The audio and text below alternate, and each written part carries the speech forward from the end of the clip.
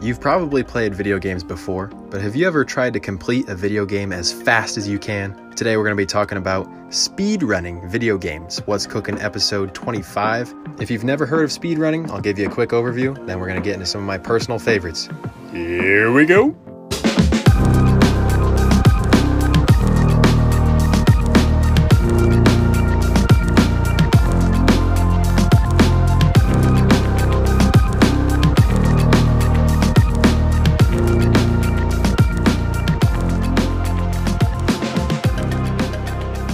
This is an interesting time to be alive. It's January. It's about 40 degrees today. It's raining. There was a tornado that came through. Bitcoin is up 20% on the year, and the Chargers blew a 27-0 lead. We have a lot to talk about today. What's Cooking episode 25.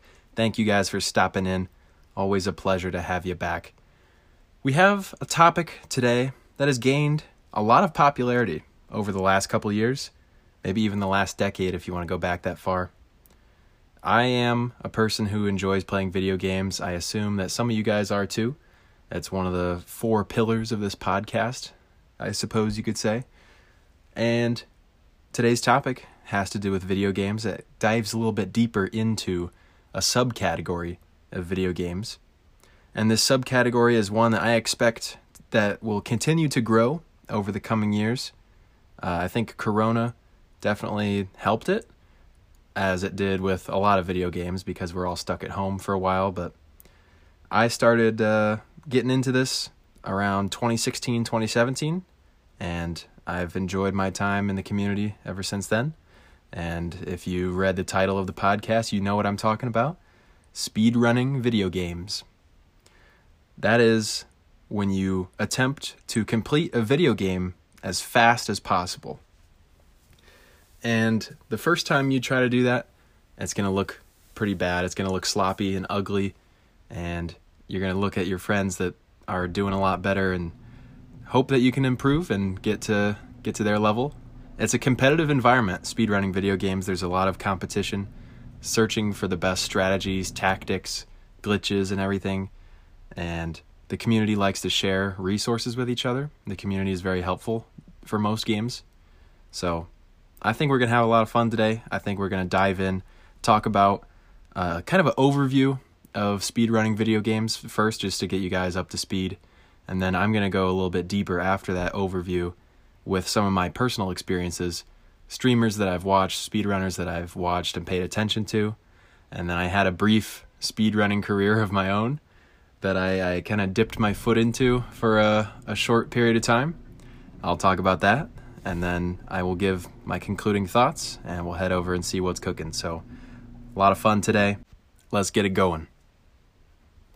As a video game player, the first time you pick up a game and head in, you're going to tend to look around the maps, look around your first playthrough, just kind of getting a feel for everything, seeing what's going on. Maybe you're still learning how to play the game, where everything's at, and you might get confused in some places. You might get lost or have to look up something online, how to get past a certain part of the video game. And then hopefully you come to the final boss fight or the final mission or level or whatever the last objective is, and you complete it. And that's your casual playthrough of a video game. But when we're talking about speedrunners, these are people that have beat the game several times. They know where everything is on the map. They know exactly the best route to get from A to B to C. And they know what they're doing on a whole nother level than your casual gamer. It's kind of, if you want to think of it this way, as a casual gamer playing for the first time, the question is, are you able to beat the game? But as a speedrunner, the question is, how quickly are you able to beat the game? You know that you can beat it easily, but it comes down to a matter of executing at a high level, executing these small and precise movements, these glitches that you have to clip into a wall and get out of bounds and go over here and fly across this part. It's so precise, it's so intricate, and these small little mistake that you might make can screw everything up. So there's quite the skill gap when it comes to a casual player versus a speedrunner, and it's very important to know that these speedrunners are so serious about these games, and it makes it really impressive to watch as a casual viewer. So like I mentioned earlier, the first time I ever got into speedrunning video games was sometime around 2016 or 2017. I don't remember the exact time. And from all the resources and YouTube videos and things that I had seen on speedrunning when I first found it, it appeared to me that this had only been around for maybe 5 or 10 years. Games going back to maybe late 2000s, mid 2000s. But I looked up speedrunning history. How far does it go back? If you want to get technical, speedrunning a video game can go back to the 1980s, 1990s era. Obviously, with the technology back then, you're very much limited to how you're able to learn about speedrunning, how you're able to verify these speedruns and share with the community. So it never really took off until the internet started to take off more. And now you have screen captures that can record the entire gameplay, and you can get these little graphics that show all the controller button inputs and everything. I see these Twitch streamers that have like a little graphic on the bottom of their Twitch stream that shows each precise button press and control stick movement as they're happening in real time, which is super cool to give you a better idea of what kind of movements they're performing on the controller. And as technology has advanced, speedrunning has just blown up. It seems like if you look up any game that you played as a kid and you attach the word speedrun onto the end of it, you're going to find somebody out there that's attempted to finish the game as quickly as possible. And if you get lucky, there might even be a dedicated community around that game that's worked to bring the time down as much as they can. And that's definitely been the case for me with a couple of my favorite games, have some strong communities. I'm going to be talking about that a little bit later. But I need to share with you some of the more basic stuff about speedrunning. Two of the most popular attempt types, or categories, I guess you could say, for speedruns are 100%. And that's kind of self-explanatory. If you're doing a 100% run of a video game, you're trying to complete the entire game, which includes all the collectibles, all the achievements and objectives, or side quests, or anything like that. Trying to max out, entirely complete the whole game, as 100% would infer. But then there's another category, which is called any percent. And this is where you're trying to complete the game by any means necessary. Typically that means completing the final boss battle, or the last level, or the final mission, but you don't need to go hunting for all the achievements or side quests or objectives, collectibles, whatever you want to call it. You just got to get to that final stage, final mission, and complete that, and then you've basically beat the game, which is called any percent. You will see some games that create their own categories with the percent on the end, just kind of a standard way of defining a category is having the percent on the end. And there are even some games that define categories without the percent on the end. For example, one of my favorite games is Sonic Adventure 2 Battle. They have a category called 172 emblems. The full game, however, includes 180 emblems. But what they're doing is they're doing basically a 180 emblem run, but they're subtracting out the 8 emblems that you get from going into Chao World. And Chao World is a little bit different than the rest of the game, and so some runners don't want to have to mess with that, so they just create a new category where they do all the other stuff, but they don't have to step into Chao World. So you will see that sometimes, but I would say the vast majority of games stick to the top 2 most popular categories, which are 100% and any percent. Just like you would expect with any competitive activity, if you're a speedrunner, you have to put in a ton of work, a ton of practice to stay at the peak performance level that you need to be one of the best speedrunners there are. So a lot of these speedrunners have Twitch accounts, which is a platform where you can live stream your content. So they'll just hop on stream, practice their speedruns, and hang out with the community. People can chat with them, people can donate, people can subscribe, and it's a way for them to practice speedrunning, talk with other people that are also interested in it, and possibly, if they have a big enough following, they can make some money off of it. So it's really killing 3 birds with 1 stone. It's a great use of time in their circumstances. So Twitch is definitely a place I would recommend you go if you're interested in finding some speedruns. You will see the occasional YouTube stream speedrunners, but most of the action is going to be on twitch.tv. Now, even though I just talked about how much work you have to put in to be a great speedrunner, there are occasions where you can get away with not exactly doing a whole lot and still maintaining the top spot for your game. And that's really dependent on the community. How active is the speedrunning community for your game? How many speedrunners are there? How much work and research and time has been put into this game?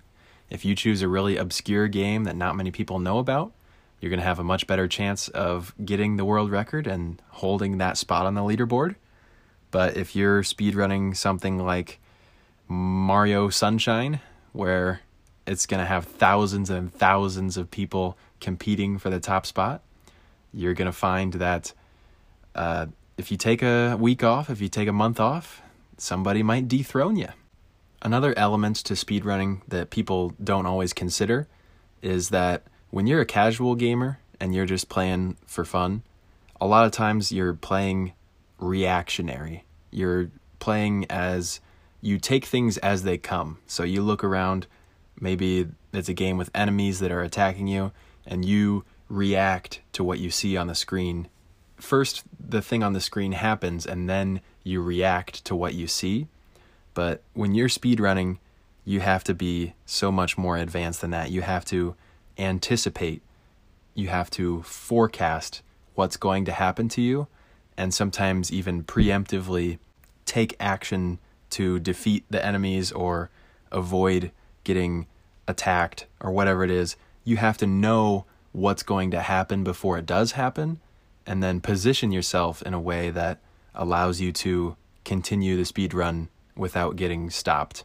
So just another element that I think is really interesting. It adds another skill gap.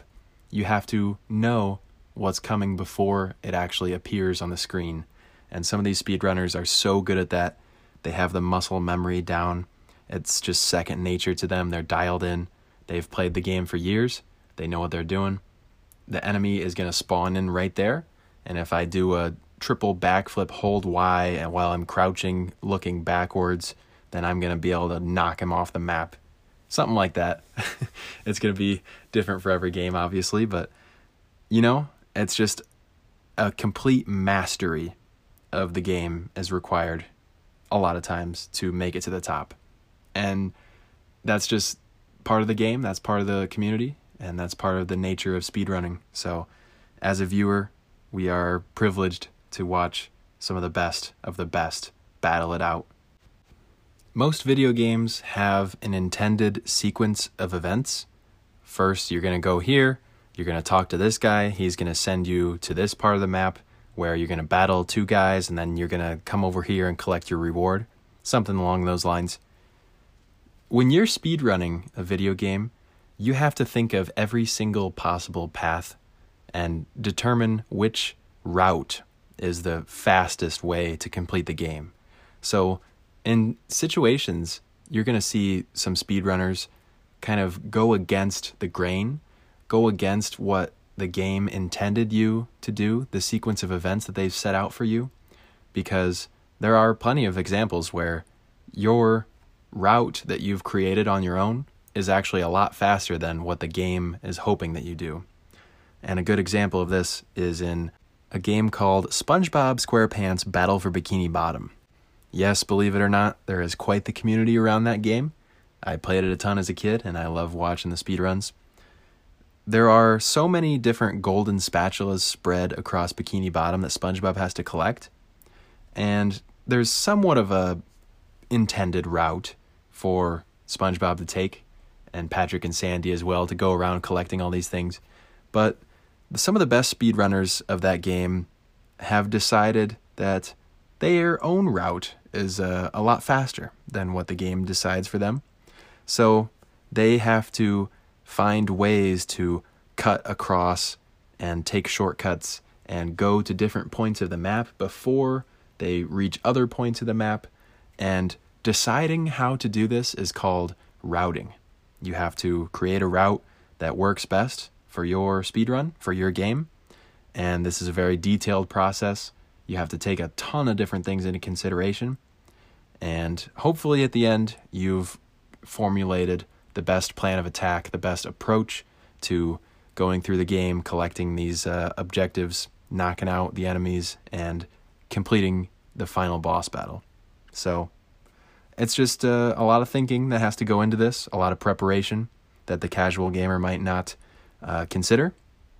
And it's really impressive to see the level of detail that these guys go into, the amount of preparation and planning that they put into this, because every second matters in a speedrun. And there's so many memes out there that, when you wake up in the morning and you go to eat breakfast, if you hold your spoon at a certain angle and then you crouch and press X at the same time, you can actually clip through the bottom of the floor and teleport to school, which saves you about 30 seconds. That's a popular meme from the speedrunners, because they're always thinking of new ways to clip out of bounds, to break barriers, and to expose these glitches that'll take them to new areas and allow them to complete the game faster. So everything has to be considered. There is no stone unturned, and the amount of detail, like I've said, is just very impressive. Although for some games you don't have a lot of flexibility for your routing, there's going to be times where your game is based on levels, so like level 1, level 2, and level 2 does not unlock until you complete level 1. So you're kind of limited in that sense. So in that case, you wouldn't have a lot of control over your route. You would just have to kind of work with what you're given. But in some of these exploration games and some of these open map adventure type of games, you're going to have so much flexibility in your routing, and there's going to be so many more possibilities at play. So that's where the community comes in. You're going to have other people going out and trying different things, and the more people you have to go out and attempt and trial and error and kind of lab up some different approaches, that's how you advance the game further. That's how you bring the times down, and that's the best way to advance the speedrunning times of your favorite game. Now, you've already heard me talk a little bit about some of these glitches and clips and manipulating of the game. You would think that doing this is going against what the game intended, and therefore it would be considered cheating. But I think that one of the beauties of speedrunning is that a lot of these old games that people play and speedrun are games that are on consoles that don't have internet connections. So, for example, I grew up playing a ton of different video games on the GameCube, and the GameCube does not connect to the internet. So there's no way for the game developers to come out with an update, come out with a hot fix and patch the game if a bug or a glitch comes out. Whatever they published is the final version, that's it. And so that means there's going to be people that play the game and find different ways to glitch, clip out of bounds, sequence, break certain events, and that's just stuck in the game. There's no way to get around it. And so the speedrunning community kind of embraces that and lets you kind of run with your imagination. So it gets pretty advanced, and it gets pretty crazy when you're watching these speedrunners. They know all the spots where you can kind of game the system, take advantage of certain mechanics of the game. One example I have is, again, coming from SpongeBob Alpha Bikini Bottom. There's a trick called cruise boosting, where you have this attack with a little cruise bubble, and you're supposed to be able to use that to attack enemies from a long distance or whatever. But people have figured out that if you position yourself directly against the wall and you cruise boost into the wall and you like hold the control stick a certain direction and you do that twice, I don't even know the exact process, but you do some sequence of events with that, it gives you more speed than the game intended when you release that attack. And so you're just constantly gliding forward at a pace that's faster than intended. And you can use this to go faster than intended and also reach areas which the game didn't think was possible. And so it opens up a whole new can of worms where you're able to go in different order than what was intended and reach areas and do things that the game developers never considered. And that's the beauty of speedrunning, man. You have people that are so dedicated to finding these things and kind of break the game in a sense, but also it all contributes to getting to the finish line as soon as possible. So that's all they're focused on, is getting the times down, getting there as soon as possible.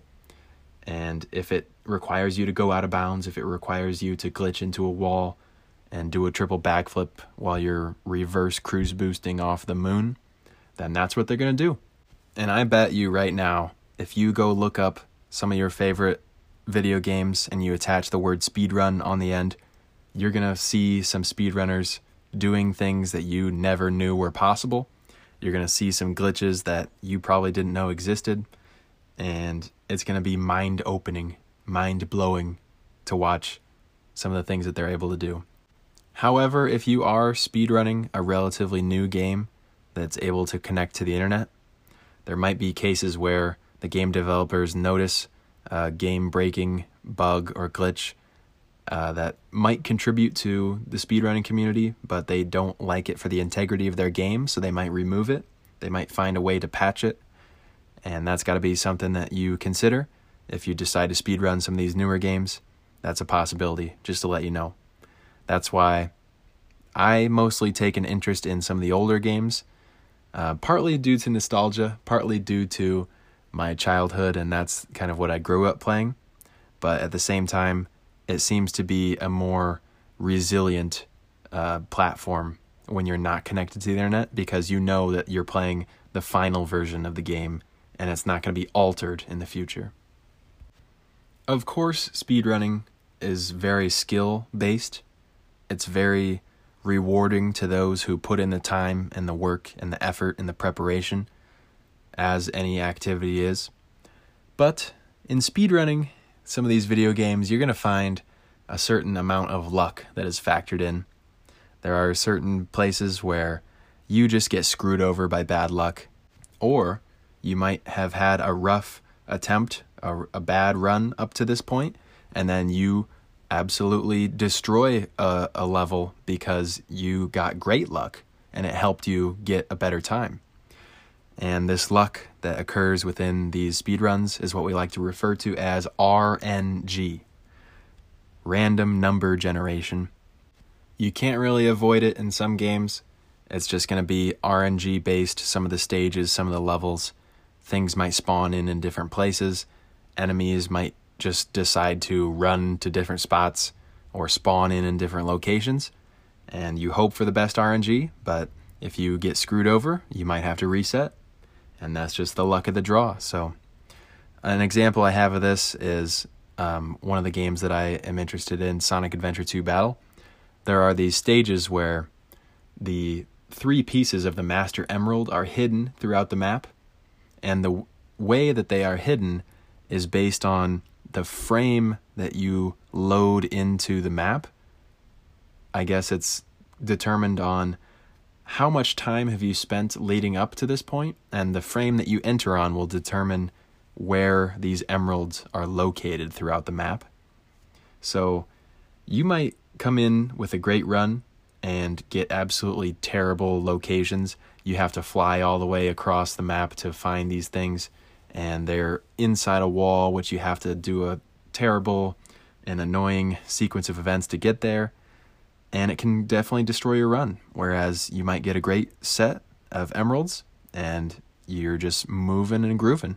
So It really comes down to luck. It really comes down to RNG. If you've ever heard someone say that's just bad RNG, that just means bad luck.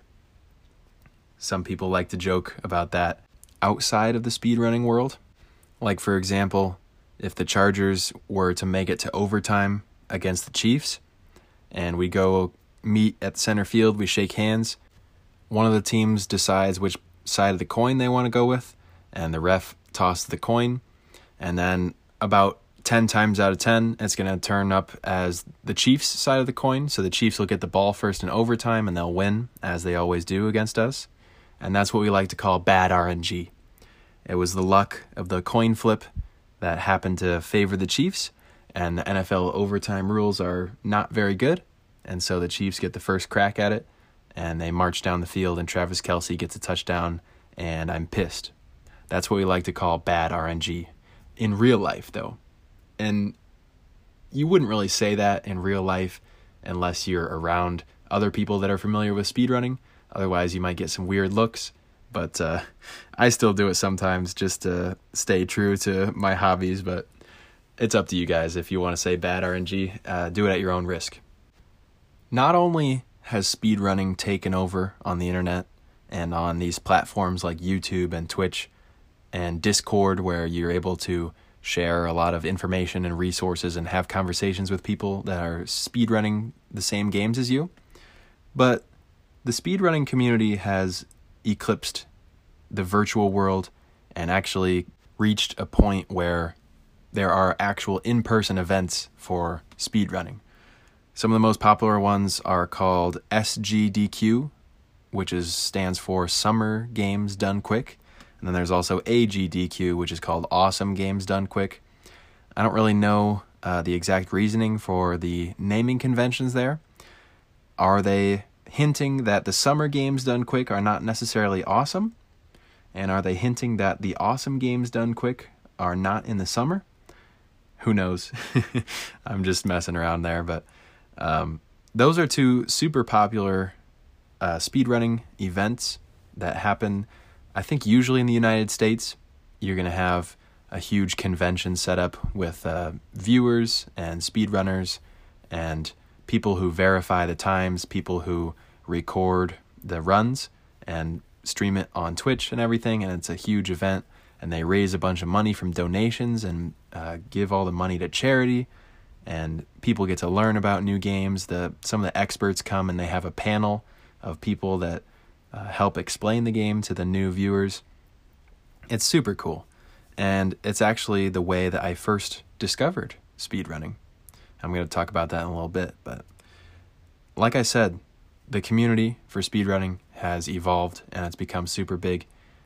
The main website for submitting runs, if you wanted to speedrun your favorite game and see where you stack up on the leaderboard, you want to go to speedrun.com and then look up from there whatever game that you're interested in.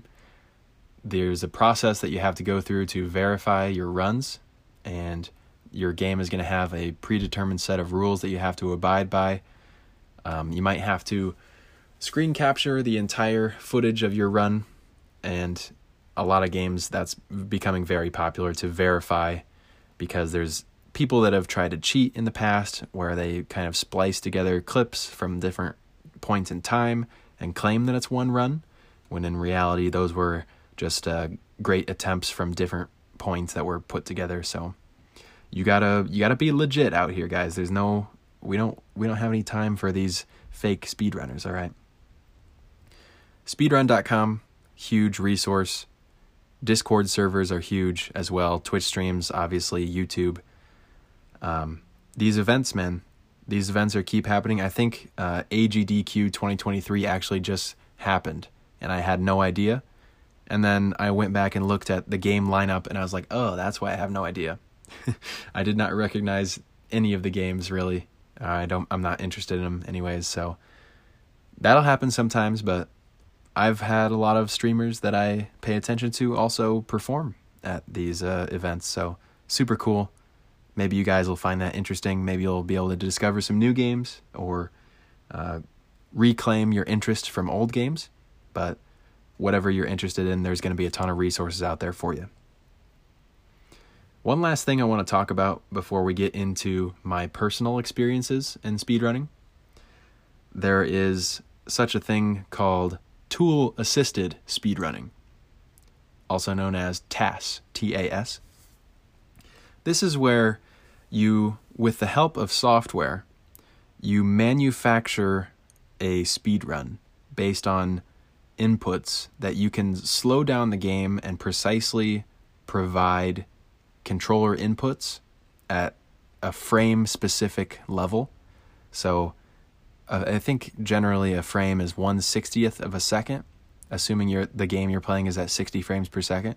So you get to decide at each frame what input the controller is giving, and that allows you to be super precise and super specific with your movements, and it really it's computerized, and no human could ever perform that well, and it's just kind of to demonstrate what's possible within the game as it's speedran.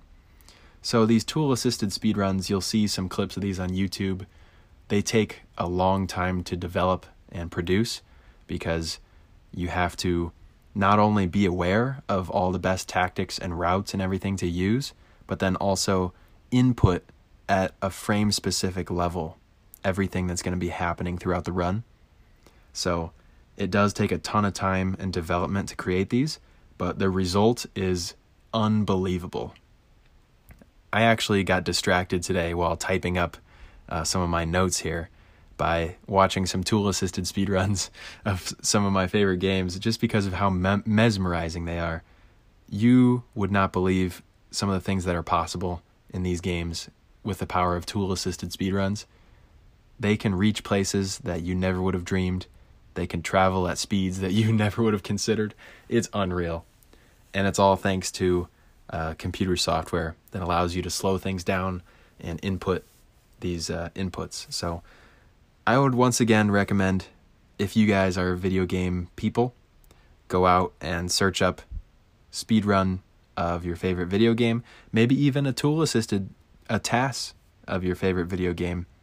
That would be cool if that exists for your game, and you'd be able to see just at the complete optimal level how fast you can get from start to finish. All right.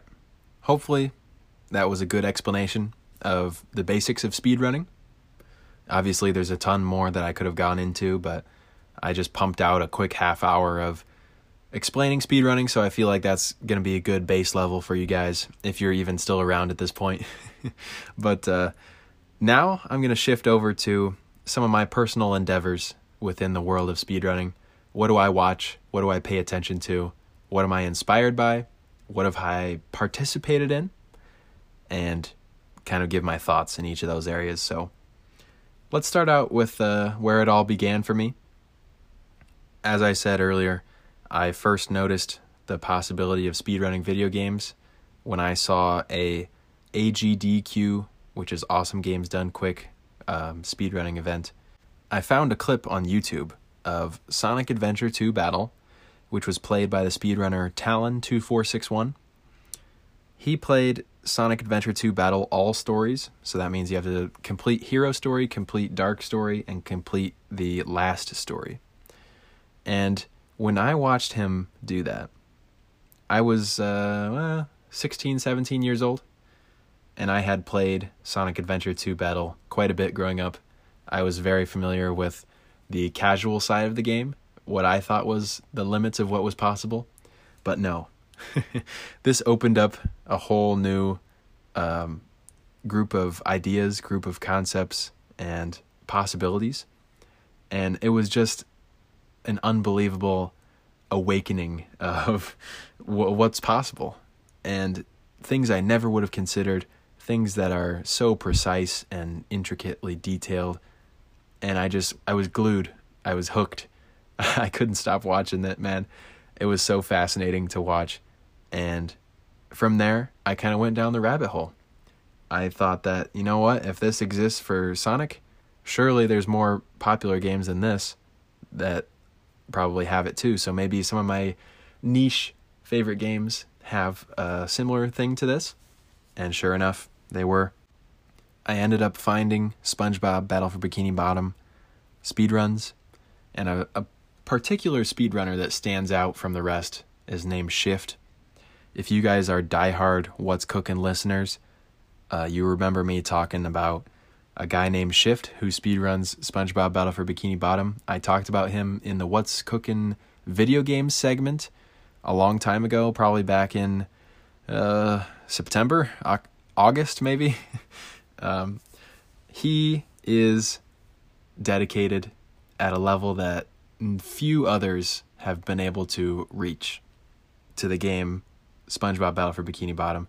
My man streams nearly every day for upwards of 6, 7, 8 hours, and it's his life's work to keep pushing this game, pushing the boundaries of what's possible. He has a dedicated community, so he's actually making money while doing this. It's not like he's just doing this as a side thing. Like, this is his thing. And he's reached a point where he's so far ahead of everyone else on the leaderboard, and everyone just kind of rallies around him to see how far he can keep going. So it's really cool. I watch a lot of his Twitch streams, and it's incredible to watch. It's impressive. And somehow, we're still finding new things that are possible in games that came out in the year 2002, 2003. We're 20 years past the date that these games have been created, and we're still finding new things, which is incredible. So obviously, Sonic Adventure 2 Battle and SpongeBob Battle for Bikini Bottom are going to be my two favorite speedrun games. These are what I watch and pay attention to the most. But I have a special place in my heart for another game, which is called Hot Wheels Velocity X. It's a computer game, actually. So this one's not, well, it is on GameCube, but I actually had this on the PC growing up. So I didn't have the GameCube side of this. I had the PC version, and I think that's actually the more optimal version for speedrunning.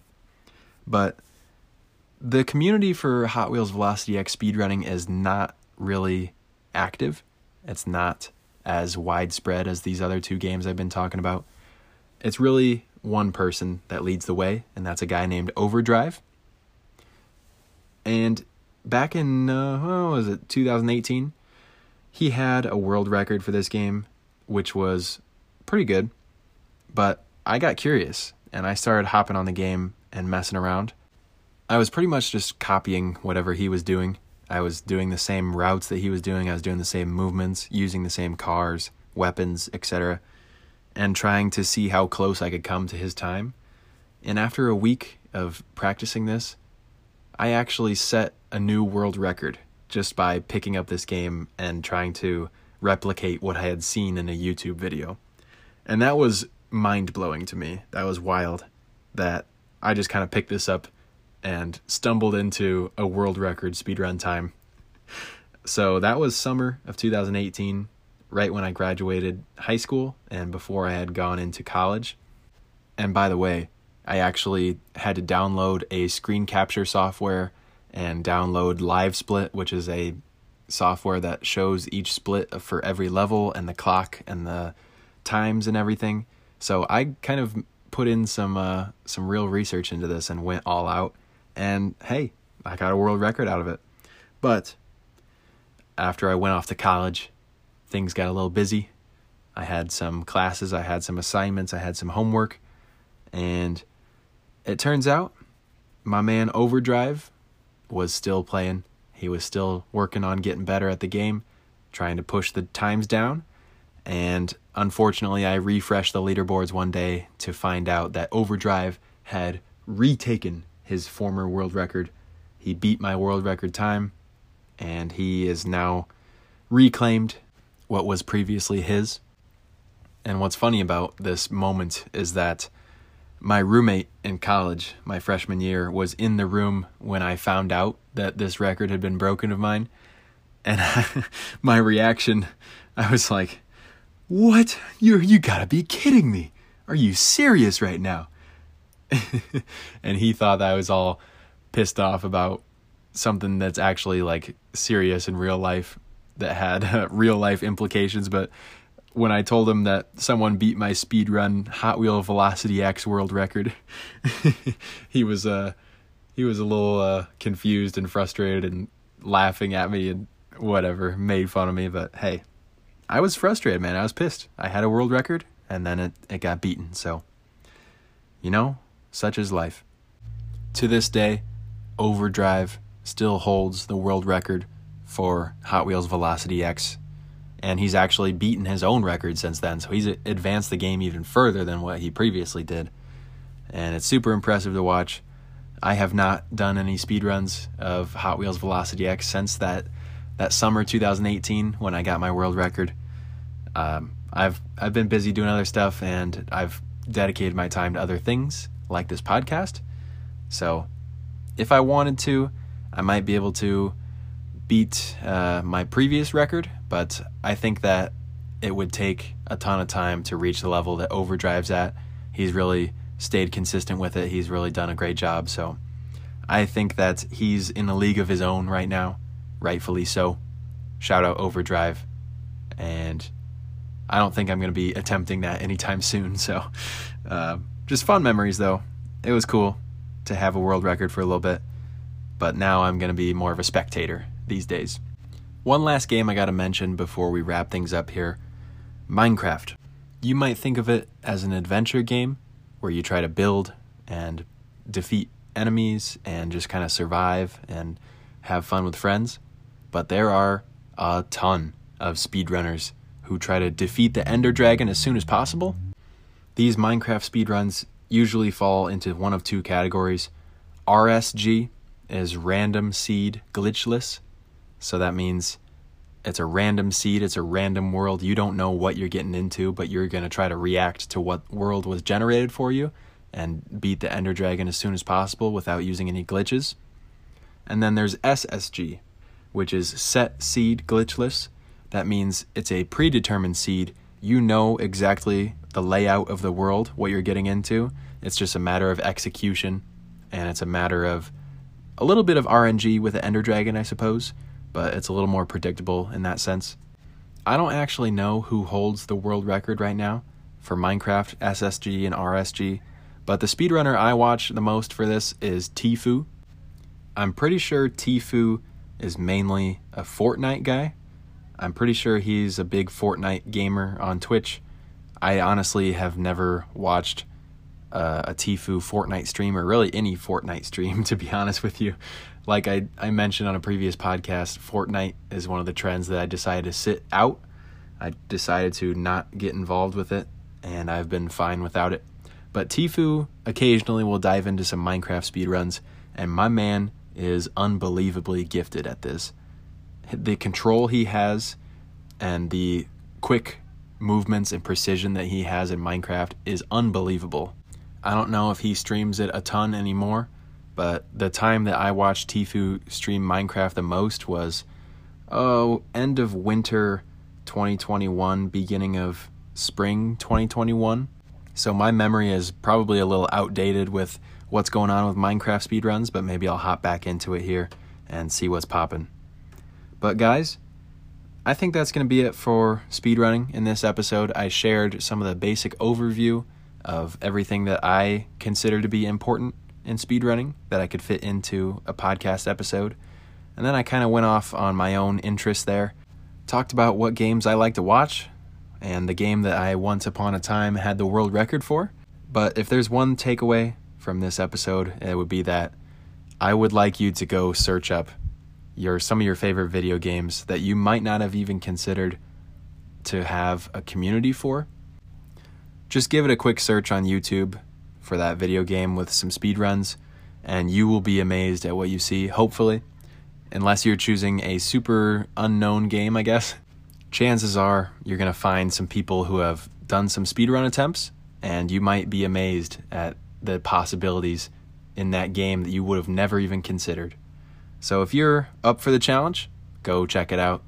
But even if you're not up for the challenge, then you should stick around, because we're about to see what is cooking in each of the 4 categories. What's cooking in sports?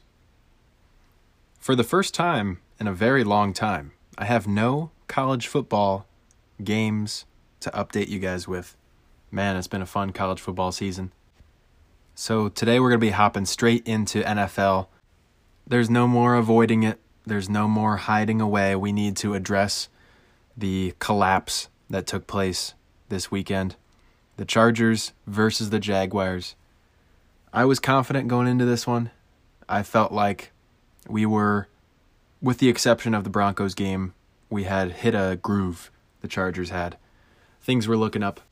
And even in the first half of Chargers versus Jaguars wildcard game, my goodness, we were playing out of our minds. Trevor Lawrence throws 4 interceptions in the first half. The Jags muffed a punt, and the Chargers recovered it inside the Jags' 10-yard line. We were up 7-0, and that went to 10-0. That went to 17-24. We were up 24-0. We recovered that muffed punt inside the Jags' 10-yard line. Had a chance to take it to 31-0 in the first half. We go 3 and out. We get stopped. We have to kick a field goal. Settle for 3 when the drive starts inside enemy 10-yard line. That's not good. Perfect situation to punch in for another touchdown, but we couldn't do it. So this means we have a 27-0 lead in the first half. We're just trying to get to halftime at this point and come out in the second half and continue what we're doing, honestly. Jaguars actually score a touchdown right before half. They do get one in there. So that gives them a little confidence going into halftime, a little something to be positive about. Even though the Chargers won the turnover differential by +5 in the first half. That's unbelievable to do in an entire game, and we had done it in the first half. So then the second half, we come back out, and Chargers get the ball to start. Here's how the 4 drives for the Chargers went in the second half. Here's the drive outcomes of our 4 possessions. Punt, field goal, missed field goal, punt. A total of 3 points scored in the second half. Here's the Jaguars' drives in the second half. Their drive outcomes, touchdown, touchdown, touchdown, field goal.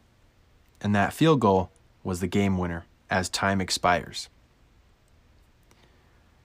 The entire season, Brandon Staley and Joe Lombardi have been awful at adjusting at halftime and awful when playing with a lead. We do not have the ability to run the ball effectively in the second half with a lead. We don't have the ability to pretty much run the ball at any point in any game. Austin Eckler is a great running back, but for whatever reason, the run plays that we're drawing up don't really let him get much progress. With the exception of he did break off a nice run in the Rams game. That was one of the few big runs we've had all season. Joshua Kelly's been stepping in at times and picking up a few yards here and there, but it's been an overwhelming amount of passing on offense. We've become one-dimensional. Teams are seeing that on film, and they're just going to drop back and force us and dare us to run. And then when we try to run, nothing happens. It's not there. So we're forced to pass. And when you're playing with a lead as large as we had, you definitely want to run the ball, and we really couldn't do it. So that's what kind of hurt us in the second half. And what was going on defense didn't exactly help.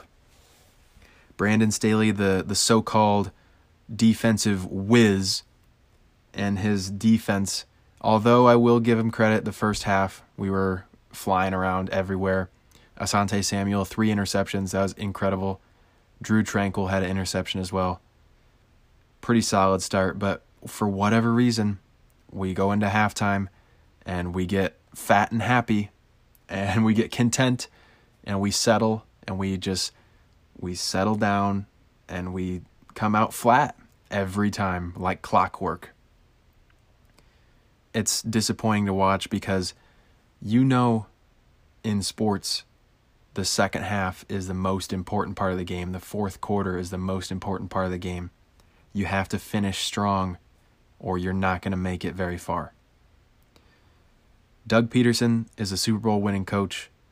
He's had that experience. He did it against Tom Brady with a backup quarterback. He helped Nick Foles pull off the impossible. This guy is a seasoned veteran at coach. He knows what he's doing. He knows a thing or two because he's seen a thing or two. And Brandon Staley is an unproven guy who rose up the ranks very quickly. He was at John Carroll. He was at Mercyhurst. And then he was with the Broncos. Then he was with the Rams and kind of worked his way up suspiciously quickly. And now we're seeing the results of the lack of experience in the NFL from Brandon Staley. It's starting to show that we are uncomfortable late game.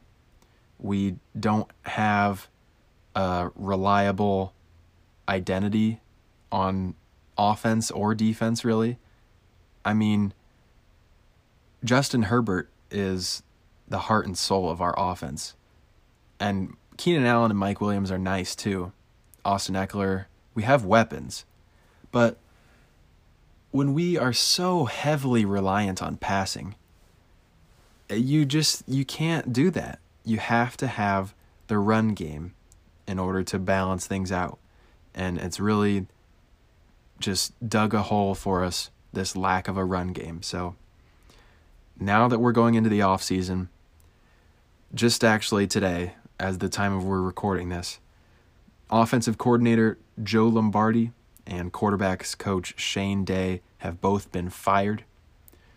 Somehow, some way, Brandon Staley is still employed. He still has a job coaching the Chargers. If it was up to me, he'd be gone. He would be gone. Get ready to learn Chinese, buddy. Because the last 2 years have been head scratchers after head scratchers. The Mike Williams starters in the Broncos game situation, the Raiders timeout gate fiasco last year, the going for it on 4th and 2 on your own 18-yard line or whatever. It's just, if you make one controversial mistake, you can learn from that. But after a certain point, you have to see a trend here. And it's hard to recover after the deed has been done. And the deed, let me tell you, the deed has been done and done and done time and time again. Staley is just, he's not it, Chief. He's not going to be the guy to lead us deep in the postseason. And I feel like if we're keeping him around, it's just going to be another wasted year. Hopefully I'm wrong. Hopefully I can check back in a year and things will be different, but it's not happening.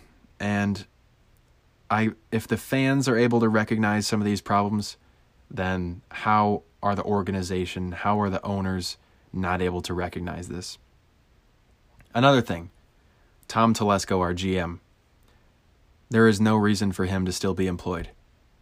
He has been the GM for a very long time. We have not won the division since he started at GM. He's had questionable draft picks that didn't pan out.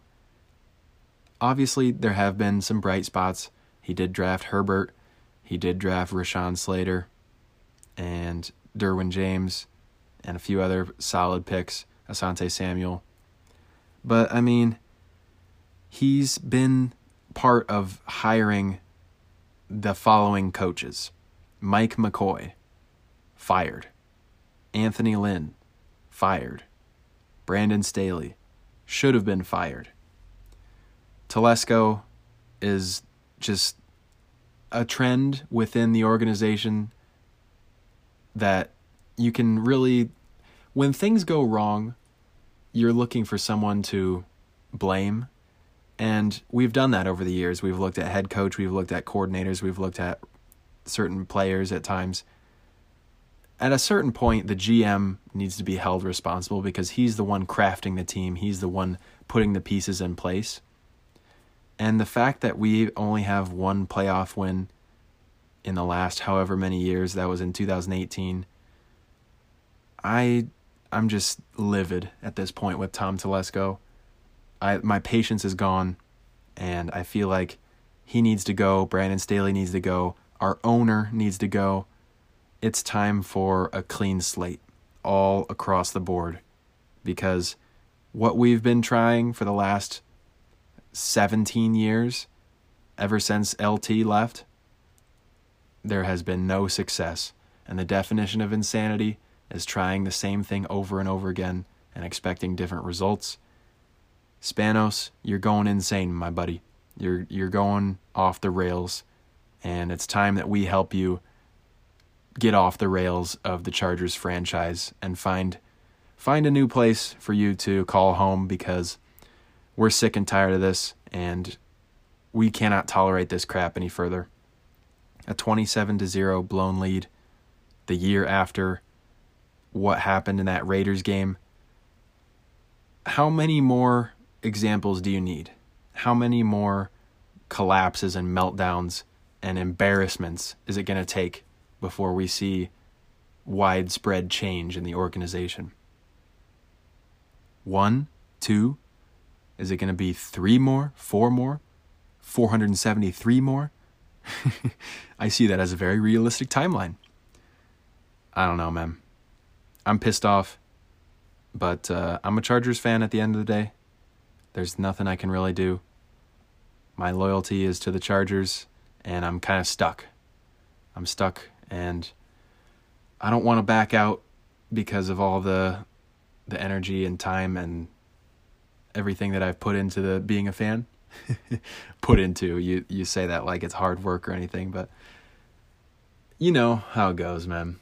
I'm just going through it right now, and I'm venting here because this is my space to get my frustrations out. So hopefully you guys are cheering for a franchise that's well run and not a dumpster fire like the Chargers.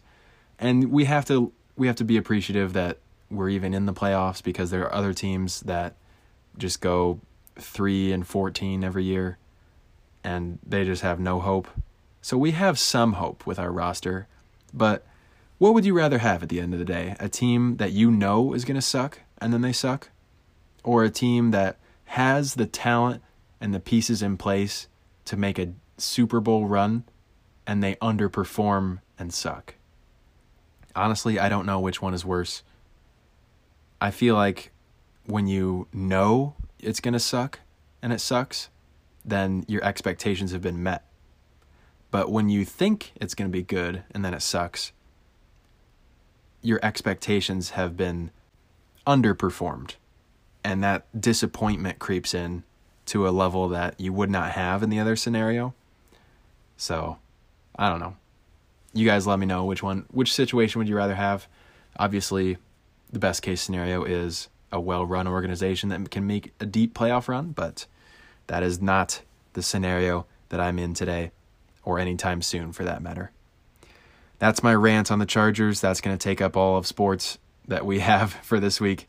I'm going to go forward and do more general sports topics in the future. Now that Chargers are done, Hawkeye football is done, we're going to see a little more diversity and widespread sports going forward. So now that I got that off my chest, let's move on.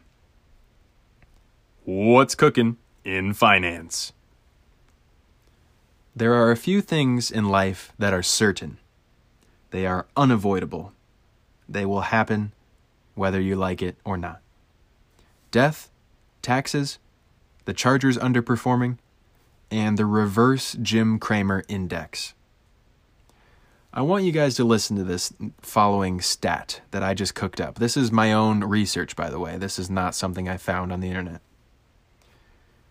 Jim Cramer came out on December 23rd, 2022, 2 days before Christmas, this previous Christmas. He said, "I would not touch crypto in a million years." Even though he's promoted certain crypto in the past. So he's going back on his own word for whatever reason, being inconsistent as he does. And he now says that he doesn't want anything to do with crypto. Okay. Well, if the reverse Kramer index is living up to its name, that means crypto is going to go on a run. Let's listen to some of the popular crypto and how they've performed since December 23rd, which is the exact moment when Jim Cramer made this statement. Bitcoin is up 26.1%. Ethereum is up 28.3%. Litecoin is up 32.9%. Cardano is up 33.4%. Solana is up 94%. Ladies and gentlemen, the Jim Cramer reverse index is all reliable. You can count on that puppy any day of the week. It's honestly impressive at this point how consistently wrong Jim Cramer is. It reminds me of certain people when March Madness comes around and they try to fill out a bracket that is 100% wrong. They try to get all the incorrect picks. And I don't have the math in front of me, but I'm wondering if it's harder to do 100% incorrect or 100% correct bracket. I'm assuming it's harder to do a correct bracket because the scenarios after the first round, obviously if you get the first round incorrect, everything else after that is incorrect. So that's my thinking there. But, you know, Jim Cramer, buddy, for all the experience and all the publicity and platforms that you're able to reach, you got to be disappointed in yourself with how your suggestions have been going, man. You got to do some soul searching here. Try to find your inner peace and reconnect with some of the truth and some of the reliable sources out there because, hello? Is anybody home in the head of Jim Cramer? He's been wrong reliably for a long time. And I don't know how he keeps getting a show where he can give his financial advice to people. I hope you guys aren't listening to Jim Cramer. And hopefully he's not negatively impacting others because, my goodness, people. But when we see crypto shooting up like this, when we see Bitcoin up 26%, some of these other coins up 20, 30, Solana even up 94%, partially because it's been beaten down into the ground so much. Do you guys think that this is going to be a trap?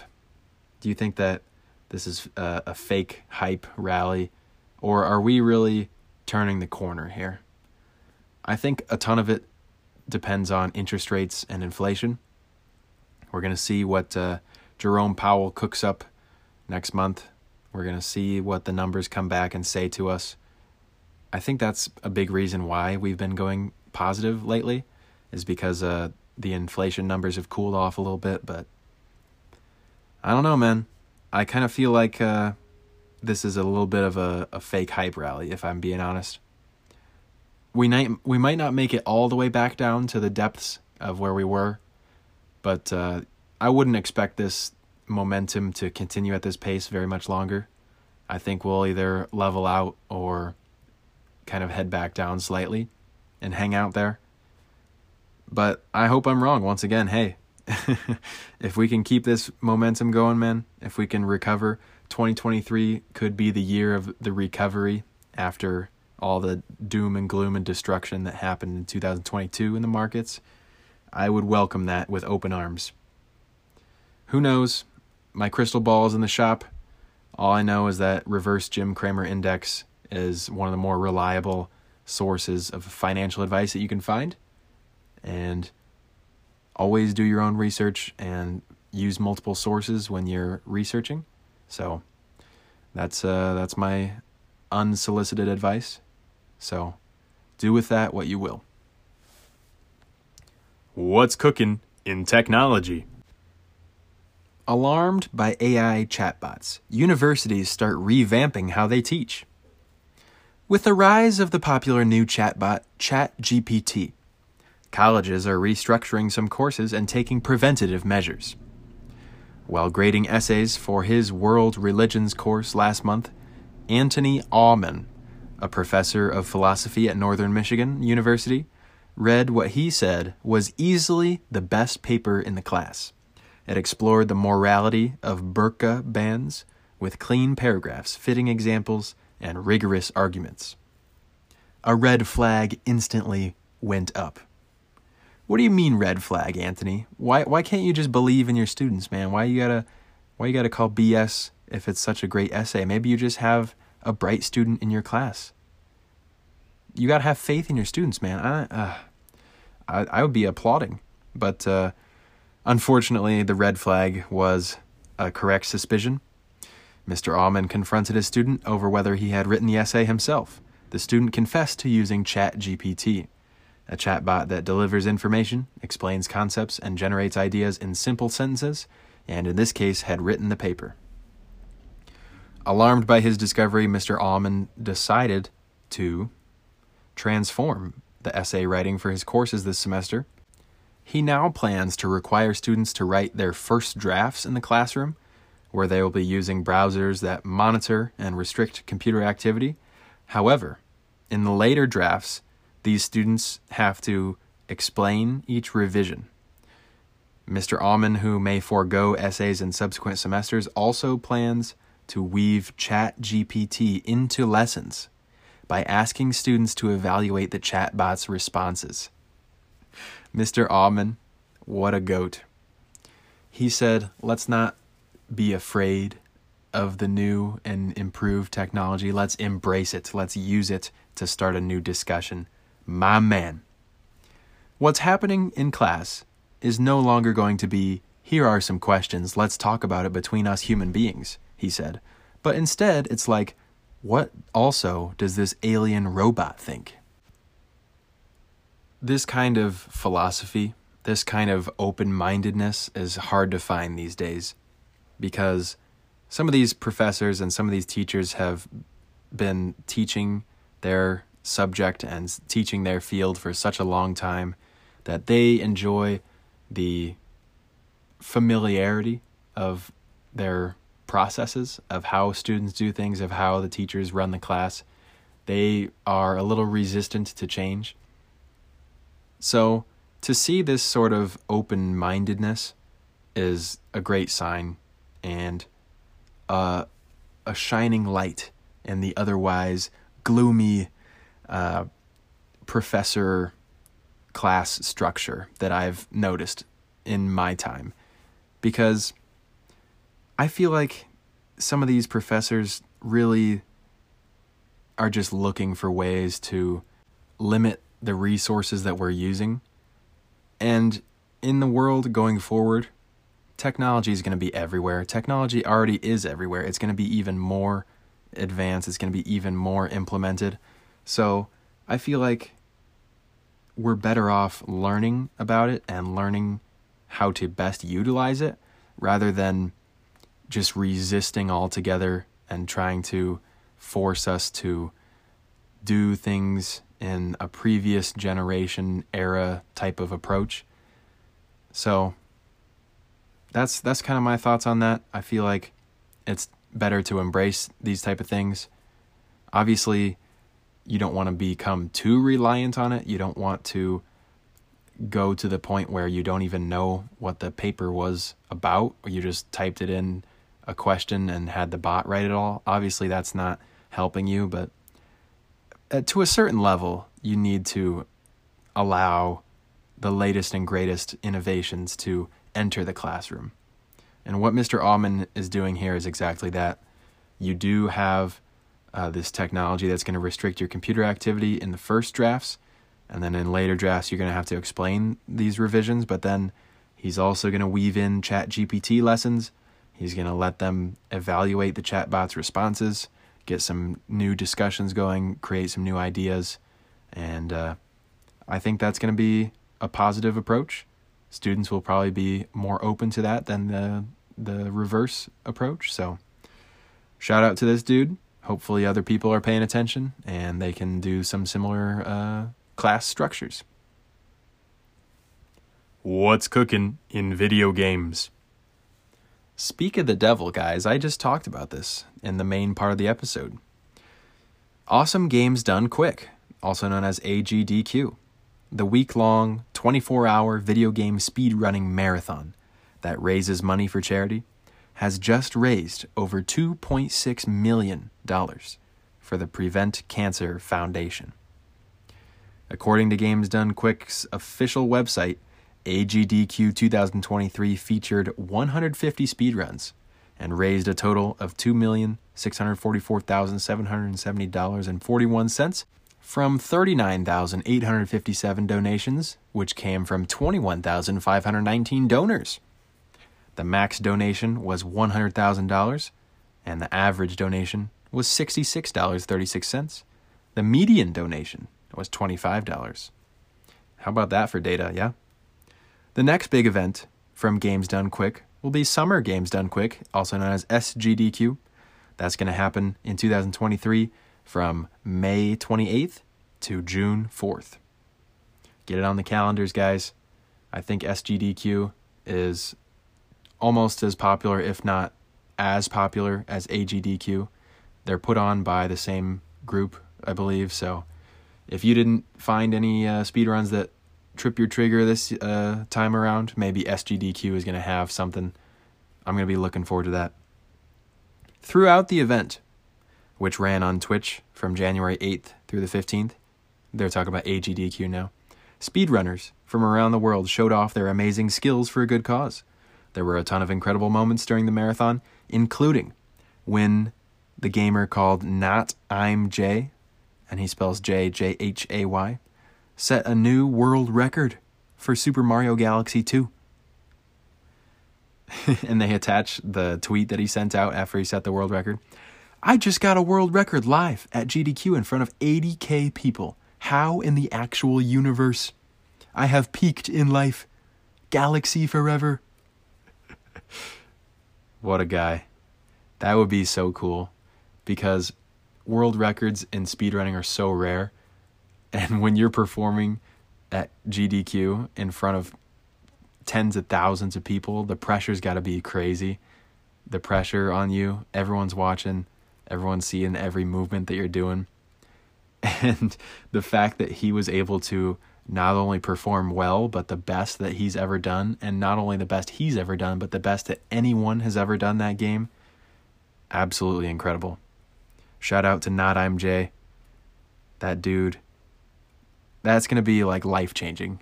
Like he said, he peaked in life. I don't know if that'll be the peak of his life, but his channel's going to get so much more content and views and attention, and that's going to just positively shoot him off into the next step of his career. So that's pretty cool that he was able to perform so well under pressure.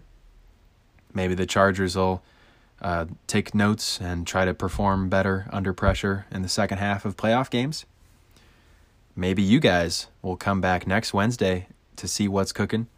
What's _ cooking on Instagram, what's _ cooking on Twitter. You already know that I'm going to be back. And you know what? The guest episodes have been lacking recently. That's on me, guys. I had one lined up and I got sick. It was unfortunate timing. I need to start reaching out to people.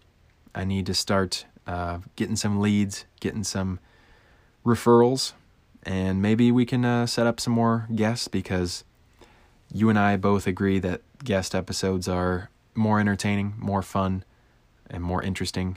It adds an element of unpredictability that I do not have by myself. So, yeah, that's all I'm going to say for now. Chargers, figure it out. Speedrunning is very fun, and it's always a better podcast when I have a guest. Thank you guys for listening. We'll see you next Wednesday. See ya.